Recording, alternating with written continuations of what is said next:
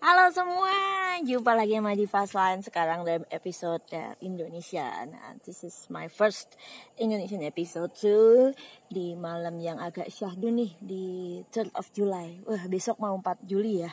Ya, buat yang Amerika sih worth it, buat kita yang Indonesia apa yang 4 Juli ya? Nggak tahu, saya juga nggak banget gitu. Oke, semuanya Divas Line announcer and here. Ini adalah malam Kamis, dimana Diva sambil siaran ini sambil menunggu mangsa datang. Gue mangsa adalah latihan membeli. Mau tahu nggak sekarang Diva di mana? Di Sports Center, where I can see a lot of stars and also corn yards and you can see everything is behind. So ya, buat yang belum tahu, yang belum kenal Divas di sini, Divas adalah seorang entrepreneur kelas masih newbie. Aku nggak bilang terik karena aku suatu hari nanti ingin jadi paus. Dan di sini sambil bawa roti, saya juga bawa kopi dan juga sedikit cemilan buat anak-anak yang pengen hang out in Sports Center Marino sampai nanti jam 11 malam. Dan I'm here to hold you and also making some cool tips and also perfect view for each of one of you wants to know lots about life in Victoria. So here we are, so check it out after all of this stuff. Okay. Halo semuanya, jumpa lagi dengan saya Divas Line di episode baru dari Smiling with Divas. Loh, ini ada apa lagi? Oh, there's new postcard. Aduh, kok nyebutin postcard ya? Sekarang lagi belajar main kekinian dengan postcards or any other social media except Facebook and Twitter and Instagram.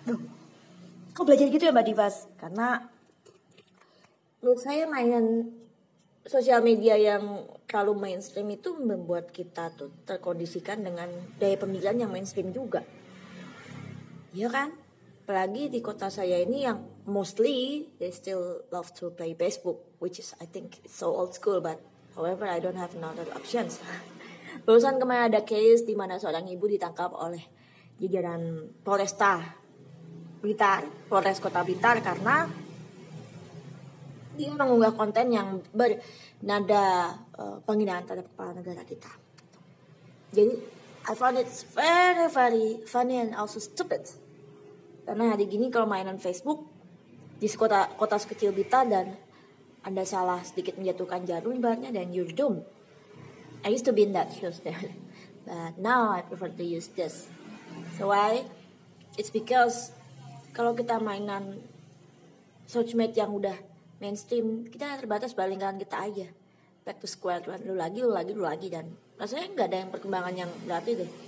Tapi beberapa waktu yang lalu saya mencoba untuk masuk ke lingkaran sosmed yang benar-benar baru buat saya, dimana saya bisa change bahasa dan sebagainya, yaitu mulai dari postcards and then ablo and then ablo whatever, kemudian wacky and then terakhir pernah slowly juga.